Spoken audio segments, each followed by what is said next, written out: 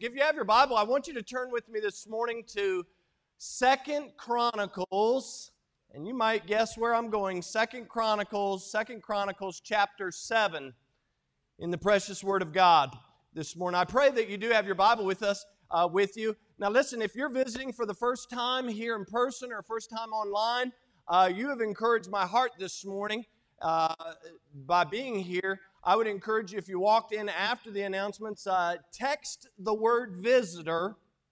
Just simply text the word visitor to 540-306-6800. And that way you'll find a virtual connection card free of COVID-19. You can fill it out. And yeah, absolutely. And only thing I ask on that virtual connection card is that if there's something that we could be praying with you about, for you, or a loved one, or a coworker, let us know that so that we can have a part in praying for you, and we'll be happy to serve you in any way that we can. Now, this morning, I want us to jump right in, and then I want us to do something a little bit different at the end of our service, and so stay with me, and I pray that the Lord will bless our time in His Word. 2 Chronicles chapter 7. One familiar verse of Scripture, and then one that maybe you have ignored over the years. I want you to draw your attention beginning in verse number 14. Verse number 14. We're going to read a couple of verses. Verse number 14, God says, "If my people, which are called by my name, shall humble themselves and pray, and seek my face and turn from their wicked ways, then will I hear from heaven and will forgive their sin and will heal their land." But what I want you to draw your attention to is verse number 15. Because the Bible goes on and God says, "Now mine eyes shall be opened and my ears attent unto the prayer that is made in this place." Go to the Lord in prayer. Father, we thank you for your love. We thank you for the songs that we were able to sing, and just a good time to be able to gather together in your house, and certainly inside, free from the rain. But Lord, we thank you for the rain as you replenish your earth. God, we're so grateful for the rain. We're thankful for the sunshine, and God, how you use all these things, the different seasons of life, not only to bring about growth, but Lord, to bring about healing and transformation. Lord, I pray that today that our ears would be opened and our hearts might be receptive to what you have to say to us this morning. And Lord, we'll be careful to give you the praise and the honor and the glory for what you'll do. For it's in Jesus' name that we do pray, and for His sake, amen and amen. You know, it's been said, I want to start with a quote. It's been said that all Scripture is written for us, but not all Scripture was written to us. All Scripture is written for us, but not all Scripture was written to us. And such is the case with our opening verses. You know, over the years, verse number 14, quite honestly, has been quoted and misused over and over without regard for its original location, the original content, the original context of Scripture. And I can assure you that's neither my intent or goal this morning. Because what we know is we understand that the setting of this text was taking place back in the Old Testament at the dedication of the temple. And you remember the temple is that which David had prepared for. David thought he was going to build up the temple for God, and God said, no. He said, you're just going to prepare. But it was the temple that David prepared for, but also the temple that his son Solomon was blessed by God to build. And what we know from this passage is that God is speaking to Solomon and the children of Israel. Quite honestly, if you go back to chapter 6, you'll see beginning in verse number 12 that that's where Solomon begins to pray. And it's a wonderful prayer. I'd encourage you to read the whole passage surrounding these different chapters in this part of 2 Chronicles.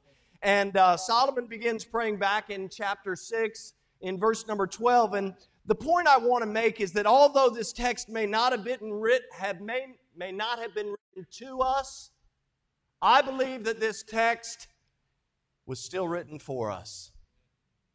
Let me say that again. Although it may not have been written to us, I believe it was still written for us. And I believe that we can look in Scripture and find something that we might be able to apply to our lives today. Yes, on the Sunday before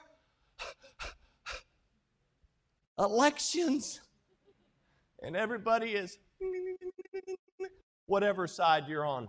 Can I tell you, I'm not fearful one bit.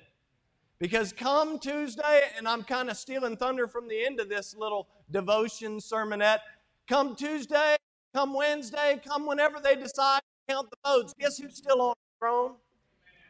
He's still King of Kings. He's still Lord of Lords. Like I've said before to you guys, Jesus has not abdicated, and He will not abdicate His throne to anyone. He's still going to be in charge.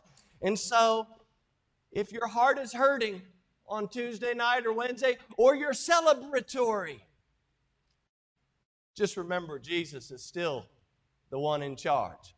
As I said to somebody yesterday, He is large and in charge. And we better not forget that. Amen?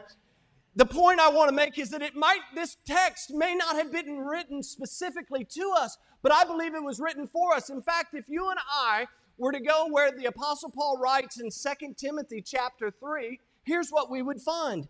He writes these words teaching us that all Scripture is given by inspiration of God and is profitable. And that word profitable means it is helpful or it is advantageous. Now watch what he says. It's profitable for doctrine. What's right?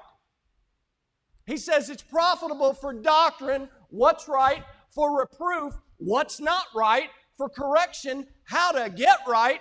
And for instruction in righteousness, how to stay right. So when we think about this text, we know that God has a plan to use this text, not just with the children of Israel and Solomon back then, but for you and I today. Verse 17 of 2 Timothy 3 goes on. It says that it's all Scripture is given by inspiration of God, profitable for doctrine, for reproof, for correction, for instruction in righteousness. Then you go to verse 17. It says that the man of God may be perfect, thoroughly or throughly furnished, fully equipped unto all good works. Folks, the Holy Spirit of God not only inspired all those who wrote Scripture, but He continues to inspire. He continues to give supernatural assistance, if you please, to you and I as we read Scripture, to you and I as we heed Scripture, and to you and I as we actually make application of Scripture. And so while there may be an interpretation of Scripture that we could look at in this passage, there's also an application that you and I can take away some principles from God's Word and put into our life. Now look back at our opening text in 2 Chronicles chapter 7. The Bible says, if my people which are called by my name. Now let's jump to the New Testament. If you're a Christ follower, you are called what? A Christian. You have been labeled. You are identifying as a follower of Jesus Christ. Whether somebody says, I'm a believer, or I'm a Christ follower, I'm a Christian. The point is, you are called by God's name. It's not, people call me Greg. I just make sure that I'm not called late for supper, right? But the reality is, I have a name, Christian. And that makes a big impact on how I'm supposed to live my life. Now notice it says, if my people which are called by my name shall humble themselves, and pray and seek my face and turn from their wicked ways, then will I hear from heaven, I will forgive their sin and will heal their land. Now, I don't want to discourage anybody, but that last promise there about healing a land is not written for you and for me. Although I think we would all love it too, and you guys are like, well, I'm just closing up the book right now. Well, it was written specifically to the nation of Israel in that time. And so we have to understand, what do we see in this passage? What can we identify that are principles and promises that apply to you and I, and then move on from there? Earlier this week, it's crazy, I was thinking about how Jesus, you might remember this, how Jesus went into the temple in Matthew chapter 21. By the way, this is the second time he goes in, and he's upset. And in chapter 21 and verse number 12, you know that Jesus, he's trying to cleanse the temple out. And verse 12 reveals how he overturns the tables of the money changers and the seats of them which sold doves. But if you look at verse 13, notice what Jesus says in Matthew 21, verse 13. He says, it is written, my house shall be called the house of prayer, but you have made it a den of thieves.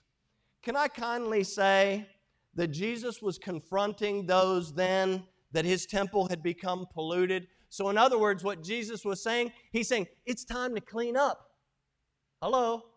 He says, it's time to clean up. It's time to get things straight. It's time to put things back in order. And can I lovingly say today, I believe by the very authority of God's Word that Jesus is saying the same thing to us. He's saying, it's time to clean up. It's time to get the pollution out, church. Remember last week we talked about that principle that Peter shares in 1 Peter 4:17. He says that judgment must begin where? At the house of God. And while we would love for the politicians to clean things up, while we would love for the local county government and the local town governments to clean things up, that falls to you and me as Christ followers. It's time to clean up. It's time to put things back in order. I think about what Paul said in Romans chapter 13. Paul writes these words. He says in verse number 11 and 12, he says, and knowing that that now it is high time to awake out of sleep. For now is our salvation nearer than when we believed. The night is far spent. The day is at hand. Let us therefore cast off the works of darkness and put on the armor of light. I believe now more than ever, folks, Sunday before Election Day, it's time to wake up. It's time to clean up. It's time to wake up and it's time to clean up. You remember last week I referenced the fact that we are ambassadors for Christ. And remember when I was referencing the fact that we're ambassadors for Christ, I said we must do the job of an ambassador. An ambassador represents who they're ambassador for. If I'm an ambassador from the United States to another country, I go and I represent that country. Well, guess what? As Christ followers, the Bible says that you and I are ambassadors of Jesus Christ, so that when we walk out these doors, when we walk out of our homes, when we're in the marketplace, when we're in the workplace, we are His representatives. Therefore, all of our thoughts, all of our words, all of our actions should be that which becometh the one who we represent. And so we must wake up. It's time to represent Jesus. It's like that song. And it was funny, some of the songs that we were singing this morning made me think of this the other day. You remember the childhood song, This Little Light of Mine, right? Anybody know that song? This little light of mine, I'm going to let it shine. This little light of mine, I'm going to let it shine. Let it shine, let it shine, let it shine. But if you go on, what do they say next? Hide it under a bushel. Oh, some of you got aggressive. And that's the way we sing this song. Remember, it's hide it under a bushel. No, I'm going to let it shine. Oh, that's where we are, folks. We need to let our light so shine before men that they might see our good works and glorify our Father. Not glorify us, but glorify the one whom we represent. Paul writes to the church at Corinth in chapter 3 of 1 Corinthians. He writes these words. He says, know ye not that ye are the temple of God, and that the Spirit of God dwelleth in you? He says, if any man defiles the temple of God, him shall God destroy. The temple of God, watch this, is what? Say it with me. You guys got to wake up. The rain is putting you to sleep. You've let the rain lull you to sleep. He says the temple of God is holy, and then he says which temple you are. Folks, holiness will not and cannot condone, watch it, unholy choices. Uh-oh. Hold on. In everything. Holiness will not and cannot condone unholy choices, and it cannot and will not condone unholy behavior. It's high time to awake out of our sleep. We've been lulled to sleep. Remember, I said a few weeks ago, we're reaping today what we tolerated yesterday. Oh, my friends, in 1 Corinthians chapter 6, Paul says this again. He writes it in a different way. He says what? Question mark. He says, know ye not that your body is the temple of the Holy Ghost which is in you. Why would the Holy Ghost be in them? Because Jesus Christ took up residency, and guess what? He said, I'm going to the Father, and I'm going to leave the Holy Spirit. He will comfort you. He was telling his disciples, remember, the Holy Spirit has taken up residency inside of the heart of everyone that calleth upon the name of the Lord. Watch, he says, know ye not that your body is the temple of the Holy Ghost which is in you, which ye have of God, and you're not your own. Watch what he says, verse 20, for ye are bought with a price, therefore, what does he say to do? Glorify God in your body and in your spirit, which are God's. Folks, God's glory is paramount. My feelings are not. How we feel is not what's most important. The glory that we bring God is of paramount importance. How we live our lives. Are we living holy as He is holy? 1 Peter talks about that. Being holy as He is holy. Is that how we're living our lives? Is that the example we're setting? Because see, we're all consumed today, and maybe that's why it's so quiet in here. Everybody's anxious and nervous. And folks, quit being anxious and nervous. God has not given us a spirit of fear, but of power and of love and of a sound mind. If you haven't voted, go vote. Do your part. I get crazy. I really do. I get crazy when people talk all about the situation of the day and then they say they're not going to vote.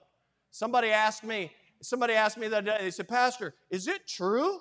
Is it true that there's a bunch of pastors who are not going to vote because they really can't condone either person or either platform? I was like, never heard that. Never heard that.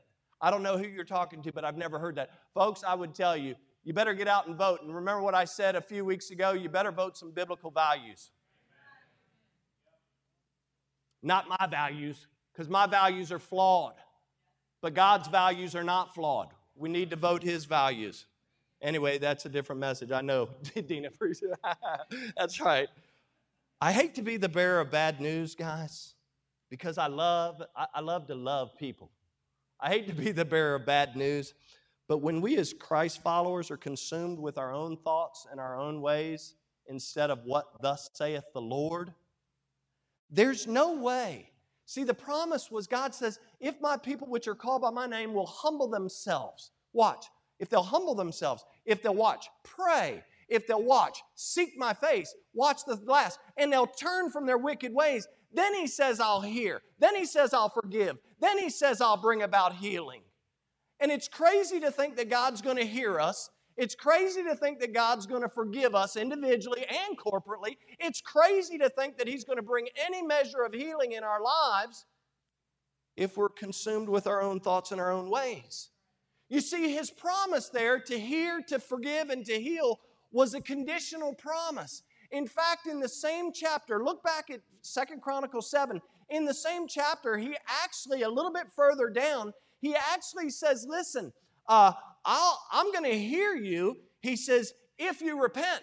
It's a conditional promise. If you humble yourselves, if you pray, if you seek my face and you turn from your wicked ways, if you have a change of mind, if you understand that the way that you're going is wrong and you turn from that wicked way, He says, then I'm going to do some big things. So now watch what happens. Look down at verse number 19. Because here's what the Word of God says. It says, but if you turn away and forsake my statutes and my commandments which I've set before you, and shall go and serve other gods and worship them. Does that sound familiar today? We're living in a country, quite honestly, where people are worshiping and serving other gods. Jesus has taken, it's kind of like that song, or no, it's not even the song. It's like we've put Jesus in the back seat and we're taking the wheel. Instead of Jesus taking the wheel, we've put Him in the back seat and said, hey, here's a lollipop, we got it from here. Right? No. He says, but if you turn away and forsake my statutes and my commandments, which I have set before you, and shall go and serve other gods and worship them, notice verse 20, then will I pluck them up by roots out of my land, which I have given them, and this house, which I have sanctified or set apart for my name, will I cast out of my sight, and will make it a proverb and a byword among all nations. And this house, which is high, shall be an astonishment to every one that passes by it, so that he shall say, What hath the Lord done? Why hath the Lord done thus unto this land and unto this house? Verse 22, and it shall be answered. Here's the answer. Why did God do it?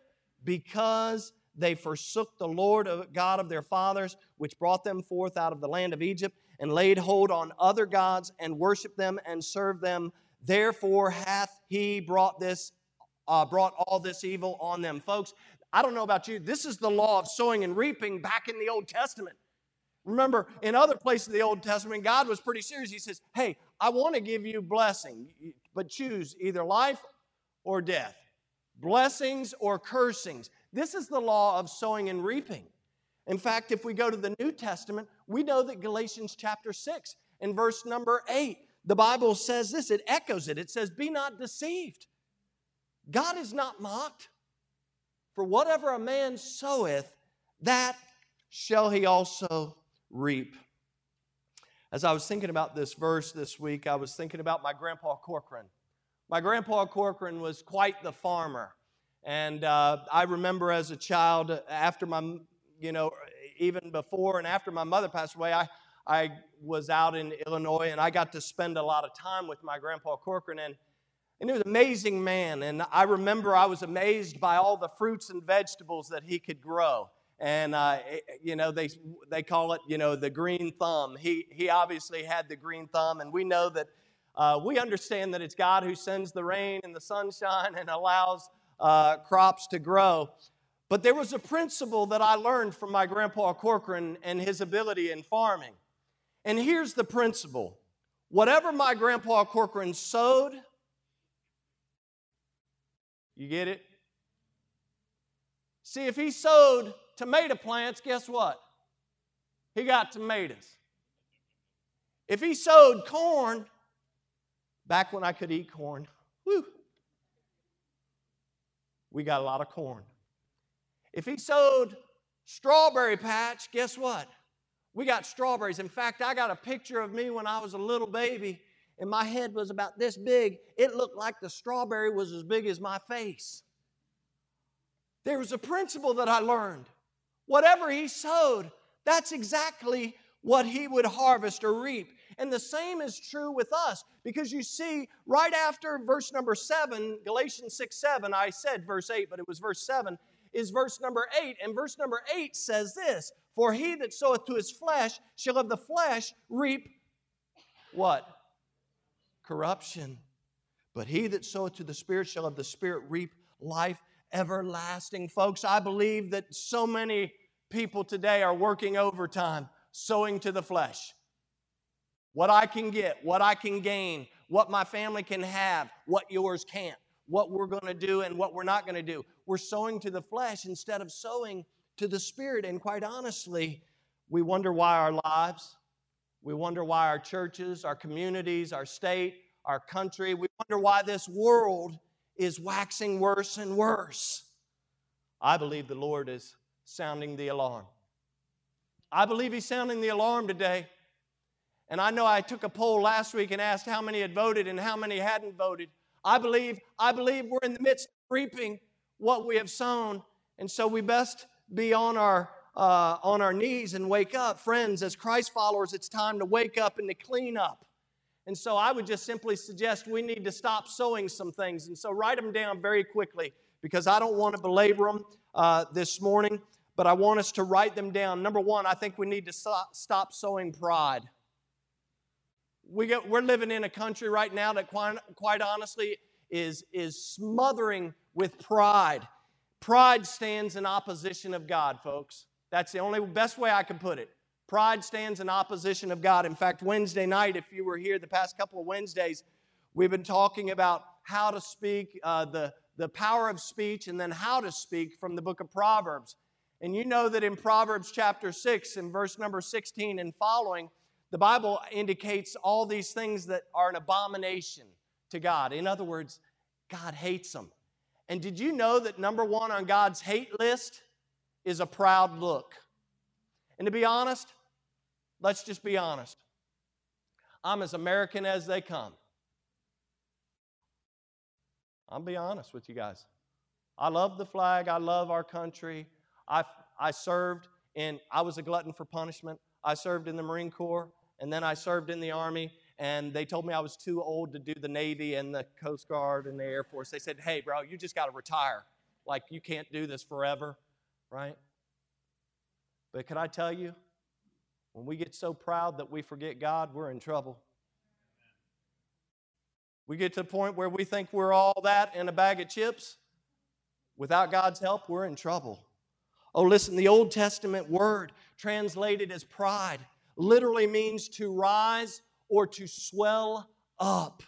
It refers to the rise of the waves of the sea, or the idea, it speaks of men and women who think more of themselves and more of their abilities than they do God. That's what pride is all about. And folks, I can tell you this, the flesh is proud. That's why we have to be careful of sowing to the flesh. Pride says this, it says, I don't need God, I can make it on my own, I know what's best for me, and guess what? I'll call the shots.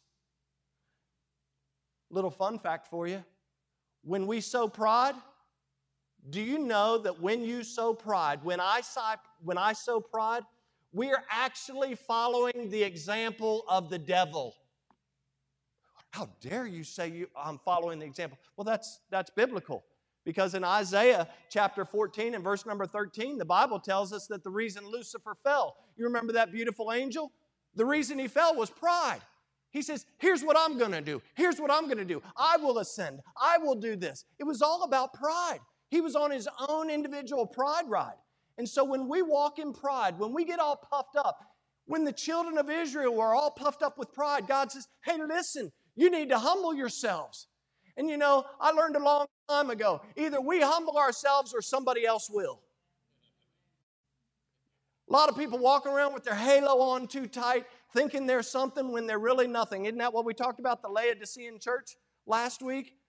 Jesus said, because thou sayest I'm rich, because thou sayest I'm increased with goods, and you don't know that you're miserable, you're wretched, you're poor, you're naked. He says, listen, you need to buy of me gold. You need to buy of me white raiment so that you could be clothed. He was talking about pride. In fact, Lucifer's fall is very similar to what you find in Obadiah. Obadiah chapter 1 and verse number 3 alludes to the fact that pride is a deceiver. Notice it says this, the pride of thy heart hath deceived thee. Folks, God's not going to hear. He's not going to forgive. He's not going to heal when we're on this continual ride of pride. James 4:6 tells us that when we're living in pride, that God actually resists us. See, when you're filled with pride, James says God resists the proud. Proverbs 15:25, the Bible says the Lord will destroy the house of the proud. Proverbs 16:18, here's a big one. Pride goeth before destruction and a haughty spirit before a fall. However, humility is what God requires. He says, my people need to humble themselves.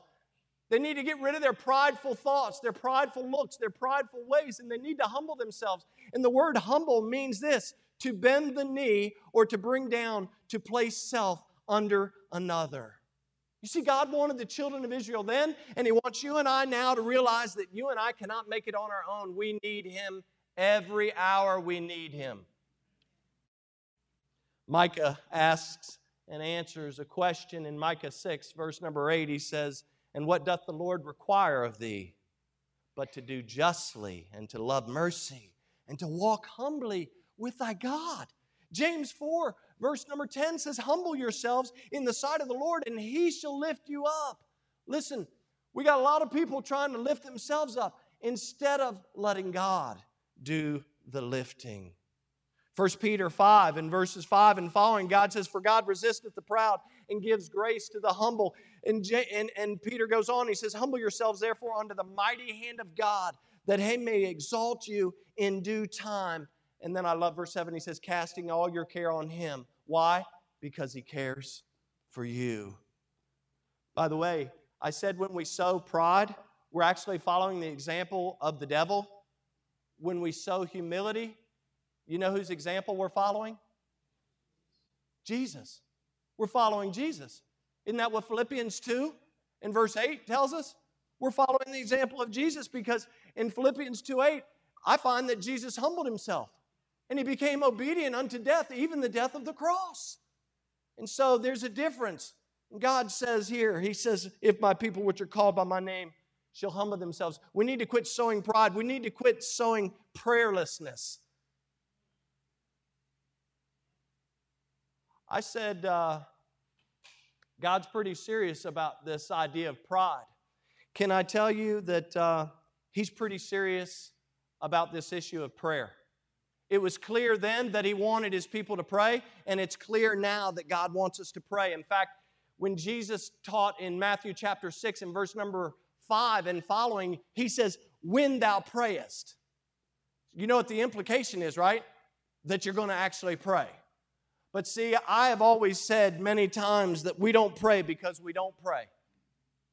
And some of you are thinking, what? Where does that come from? The reason we don't pray is we don't pray. So we don't pray, and then when the pastor or your husband or your wife or your children, they come to you and say, hey, Mom, Dad, can we pray for our country? Can we pray for our church? Can we pray for our neighbors? Can we pray for Grandpa? Can we pray for Grandma? Can we pray for Uncle whoever or Auntie whoever? And we just don't do it. You want to know why? Because when we do it, we would have to admit to God, God, I'm sorry. I'm sorry that it's been so long since I've talked with you. See, that's all. God just wants us to have this communication line open with Him. When we get on our knees in prayer, He wants us to have a dialogue with Him. You say, does He really need us to have a dialogue with Him? Hey, He's God, I'm not, and neither are you. But one thing I know is His Word says we're to pray. And Jesus said, I already shared it with you, He said, my house shall be called a house of prayer. Get rid of all this stuff that makes no impact on eternal things. Get it out of my temple. By the way, our bodies are the living temple of the Holy God. Get rid of all these things that don't make a difference, don't make an iota of difference, and pray. Paul wrote to the church at Thessalonica, pray without ceasing. It's been said that the lack of prayer is the first cousin to pride. But Philippians 4, the Bible tells us this, be careful for nothing, but in everything by prayer and supplication with thanksgiving, let your requests be made known unto God, and the peace of God which passes all understanding shall keep your hearts and mind through Christ Jesus. My friends, can I simply say, pride, actually, it's like pride spills over into the lack of prayer. It spills over into the lack of prayer because, see, we don't pray because we don't pray, but pride is many times the reason we don't pray. Do you know that less people come to the altar after a service than ever before in 2020?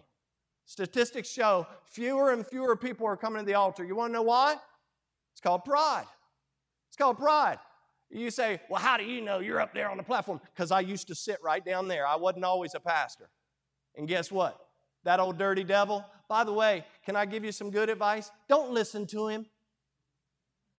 Don't listen to the devil. Hello? Oh my goodness. Can someone set an alarm for it to go off? I say don't listen to the devil, and you guys are like, Pastor, I have blueberry muffins at home. I need to go to lunch. Don't listen to the devil. He's a liar and a murderer.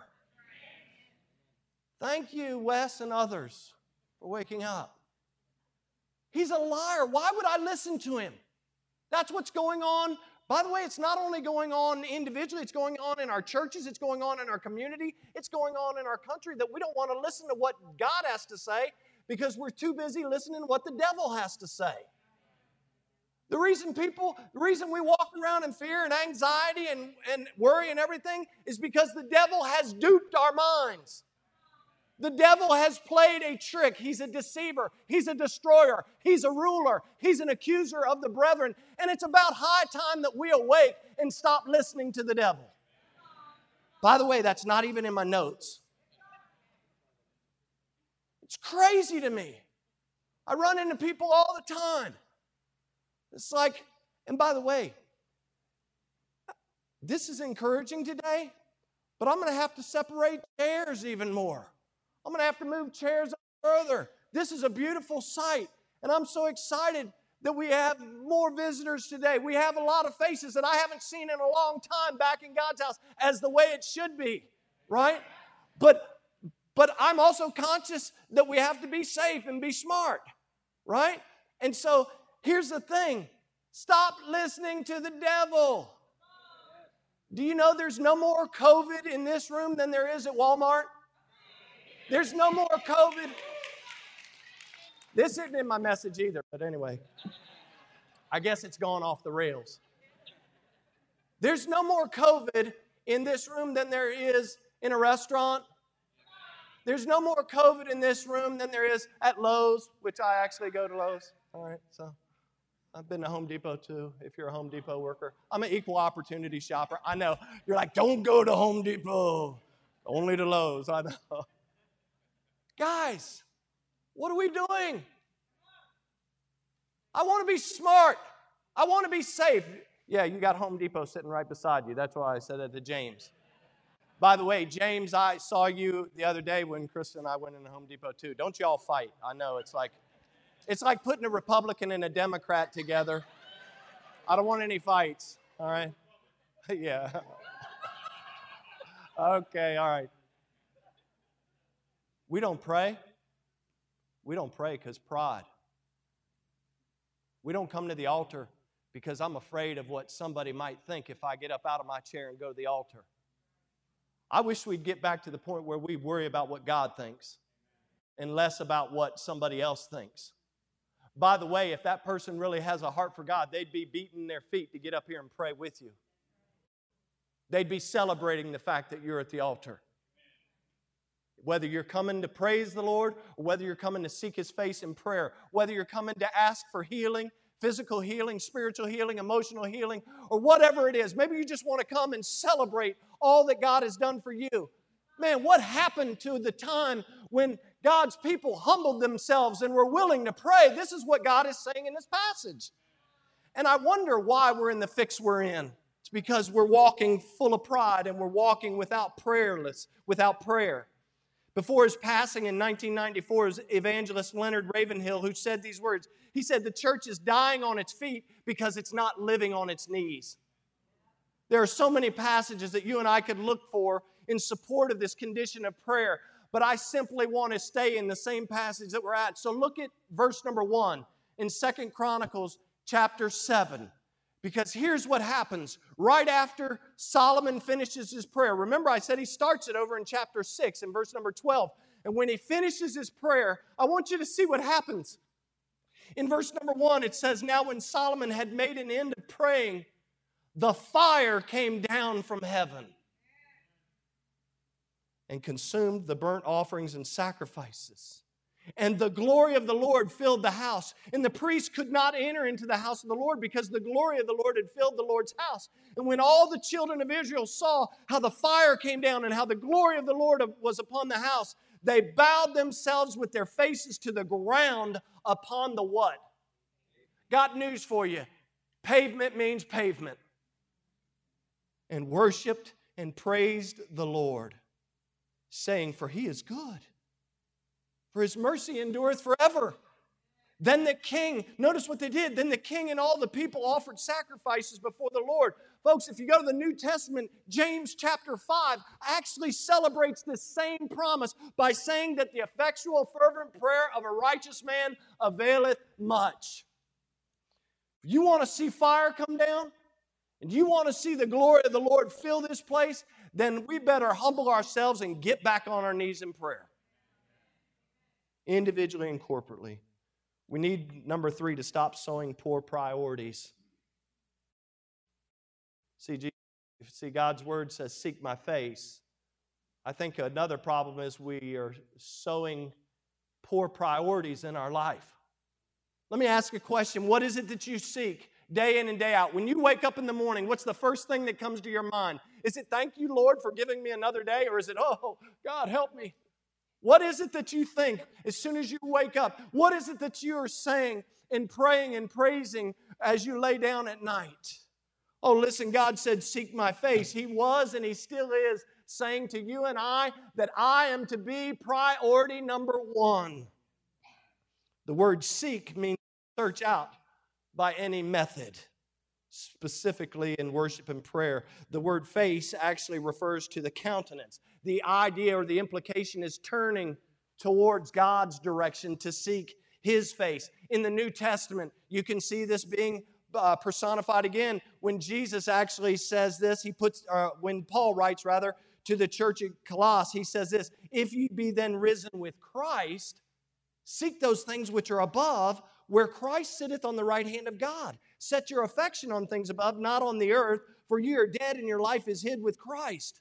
Similar to what Jesus says, I jumped the gun. Jesus said, remember over Matthew 6:33, "But seek ye first," what? "The kingdom of God and His righteousness, and then all these things will be added unto you." And He was talking about, remember there was a conflict. If you read that passage earlier, there's a conflict. Are you going to serve God or are you going to serve mammon? And He says, hey, quit worrying, quit taking thought about what's going to happen tomorrow. Quit worrying about that because God's got it in control. Whatever is going to take place tomorrow is going to happen. So you worrying about tomorrow doesn't change it one iota. By the way, typically when we worry about tomorrow, tomorrow comes and then it's totally different than what we worried about. So we have to just give it over to God's control. And here's the deal. When Jesus said, "Seek ye first the kingdom of God and His righteousness," He wasn't saying, it wasn't about seeking God's face so that you can get what you can get out of God. It's like He said in the Beatitudes when He said, "Blessed are those that hunger and thirst for righteousness." See, He wants us to love Him for who He is, not what He can do. Who He is, not what He can do. James 4 in verse number 8 reminds us to draw nigh to God, and then He'll draw nigh to you. It goes on, if you read it, it says, "Cleanse your hands, ye sinners.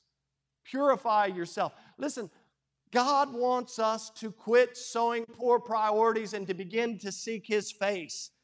It's all about our priorities. So I must ask the question, and you must ask the question, what do your priorities say about you? What do your priorities say about you? Finally, we need to stop sowing polluted lifestyles. Got a rousing amen on that one. We need to stop sowing polluted lifestyles. The Bible says, "If my people which are called by my name shall humble themselves and pray and seek my face and turn from their wicked ways." Folks, if you want to hear from God, if you want Him to forgive your sins, if you want Him to begin to bring about some type of healing in your life individually, here's a formula for success right here in God's Word. You know, we can't say one thing and live in complete opposition to what we say. You know what that's called?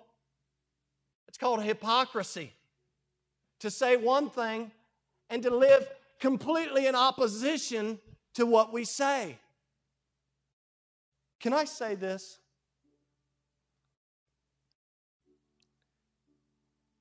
Our country's in a fix.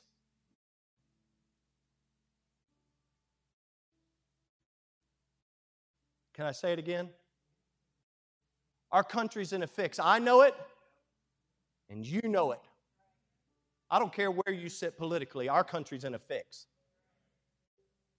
If you can't see it, then as Paul wrote to the church of Rome, it's high time to wake up. If you can't see it, it's like God said to the church back at the time of the dedication of the temple. It's time for my people to humble themselves. It's time for my people to pray. It's time for my people to seek my face, to get back to setting their affections on things above and not on things of the earth. It's high time that my people will turn around, have a change of mind, and start walking in righteousness instead of sinfulness. I put down in my notes, and I added it yesterday. I was thinking about what the Bible says in Isaiah chapter 5, in verse 20, and I know that I didn't ask for that, but if you want to throw it up, guys, that's great. You see, we're living in a time where people are calling evil good and good evil. We're living in a time where people are placing darkness for light and light for darkness. We're living in a time where bitter is called sweet and sweet is called bitter. It's the craziest thing I've ever seen in my life. And the reality is that you and I, this church, this community, this state, this nation, and this world, that God so loved the world that He gave His only begotten Son, that whosoever believeth in Him should not perish but have everlasting life. That's how much God loved this world. By the way, He created it. We're reaping what we've sown. God said, here it is. It's a beautiful earth. I've blessed. I've given you everything. I've even given you a way to deal with sin. I even planned for that. I've even planned for an eternity, a beautiful eternity in a beautiful place called heaven. Isn't that what Jesus told His disciples when He said, in my Father's house are many mansions? If it were not so, I would have told you. And then He said, I'm going to prepare a place for you. And if I go to prepare a place for you, then I'm going to come again. And I'm going to receive you unto myself, that where I am, there you may be also. That's the God we serve. But we're reaping some bad things. And quite honestly, beyond elections, can I just be honest? It's time to make a choice. Last week I said, your choice 2020. Joshua said, as for me and my house, we're going to serve the Lord. You got to make a choice, sir.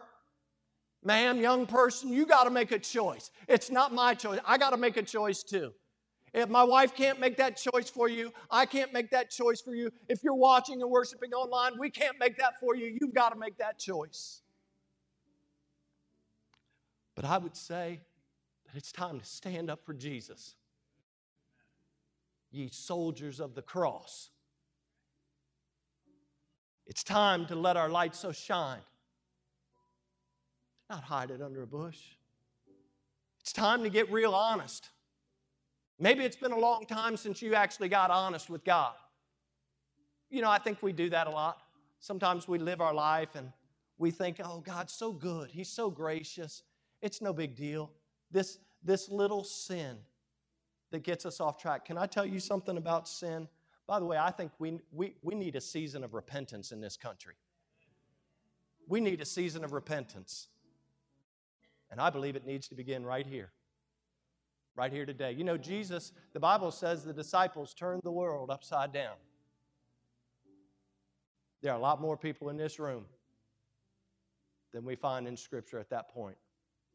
You know, sins like this. My wife gave me this illustration, so I have to give her the props. So I have trouble closing my eyes, sleeping. And I know I'm going to get a call from Sandy and tell me I got to get to the eye doctor tomorrow. When I close my right eye, it feels like, and I've washed it, I've put gel drops, liquid drops, man. I've invested in all that stuff. But when I close this right eye, it feels like there's a little, I don't know, maybe you've had this happen. It feels like a little grit of sand. And when you close your eyes and it begins to fill with pain and you can't move your eye left or right, you can't do anything without it being uncomfortable. I remember one night I got out of bed and I must have squirted like, she was like, you're killing yourself. I was like, I thought I put the whole bottle of gel drops in this one eye. I came out, I had stuff in my face. I said, I can't see. You know, sin's a lot like that. It's like that little speck under the eyelid. It doesn't have to be a big sin. It could be something really, really small. And I think what we do is we convince ourselves, my husband doesn't know. My wife doesn't know. My children, my grandchildren don't know. So, Pastor, I'd appreciate it if you don't bring it up anymore. As if I know. What we do is we ignore it. Can I tell you, I learned a long time ago that little sins, they grow up to be big sins. Little lies, they grow up like children too, to be big lies. Oh, my friends, the Bible a couple weeks ago, I shared with you Proverbs 14:34. Righteousness exalts a nation. But sin is a reproach to any people. I believe we need a change of mind. A change of mind, not about politics, but a change of mind about God and His Word. We need a change of mind about how we're living our lives. As His representatives, as His ambassadors, we need a change of mind how we're going to serve the Lord in 2020 and on into 2021. We need a change of mind, a season of repentance.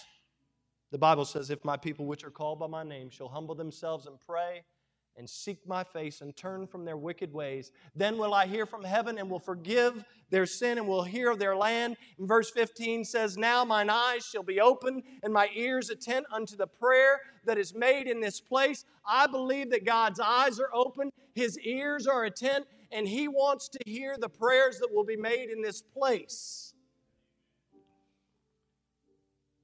And before we enter into a time of prayer, that's why I said we're going to do something a little different. Before we enter into that time of prayer, can I say this?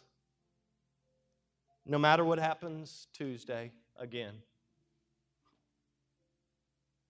no matter what happens in the wee hours of Wednesday morning, Thursday, Friday, 2 weeks from now, a month from now, whenever the votes are counted, I want to remind you to be comforted in the fact that Jesus, the Savior of the world, the great I am, the first and the last, the beginning and the ending, the way, the truth, and the life, the King of kings, the Lord of lords, the Good Shepherd, the door. Oh, we could go on naming all the names that represent our King.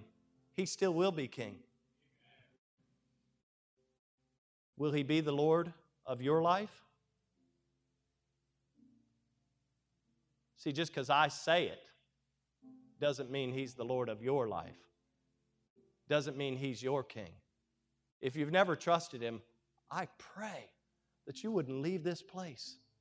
I pray the Holy Spirit will put His heavy hand on you so that you will not leave this place. You will not turn off the computer at home until you trust Christ as your Savior. Oh, you see, the reality is, no matter what happens, my responsibility and your responsibility is still the same. It's going to be the same. It doesn't matter who takes up residency in the White House or whatever house.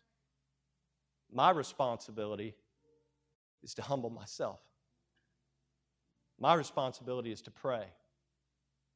My responsibility is to seek His face. My responsibility is to make sure I'm turning from my wicked ways. And the same is true for everyone in this room. The same is true for everybody that's watching online. I don't care whether you're in your kitchen, your dining room, your living room, or your bedroom. The same is true for you at home. And so I think that today, right now, would be a great time to begin. Humble yourself. Do something maybe that you haven't done in a long time, and maybe you're a regular prayer. That's great. I'm asking you to humble yourself. I'm asking you to pray. I'm asking you right now to seek the face of Almighty God. I'm asking you right now, whether it's a little sin like a speck in your eye, whether it's grown up, it's a big sin, whatever it is, I'm asking you to ask God, God, give me the strength, give me the power, give me the wisdom to forsake this. Give me the ability to get rid of this sinful thoughts, sinful speech, sinful living out of my life. God, I want to bring you honor. I want to bring you glory. And Lord, I'm trusting that you are able to do exceeding abundantly above all that I could ever ask or think. Lord, I'm trusting you to have your hand of mercy is what we need. We need His mercy on our country right now. We need His mercy in our life. You know, that's what I pray for all the time. Every day, my wife's heard me probably say this, God, give us mercy. God, be merciful to us because we're a bunch of sinful people. We need your mercy. We already know that we have your grace, and we don't want to trample on your grace. But what we need now, God, is we need a good dose of mercy. I'm asking you to do something that I don't typically ask you to do. I'm asking you to go to the Lord in prayer. Right now. I'm not going to have you stand up. I'm going to ask you to sit right where you are. Listen to me. If you want to get alone with your family in another recess of this room, this is very different. And if this is your first Sunday, we don't do this every Sunday. But I'm asking you to spend a couple of minutes alone with God. Humble yourselves, pray, seek His face, turn for your wicked ways. And you know what He said? He said, then I'm going to hear. Then I'll forgive. And then I'll bring about some healing. Let's do it right now. Thank you so much for listening. If you'd like more information about our ministry, check out our website at battlefieldbaptist.org or follow us on Facebook and Instagram. We'll see you next time.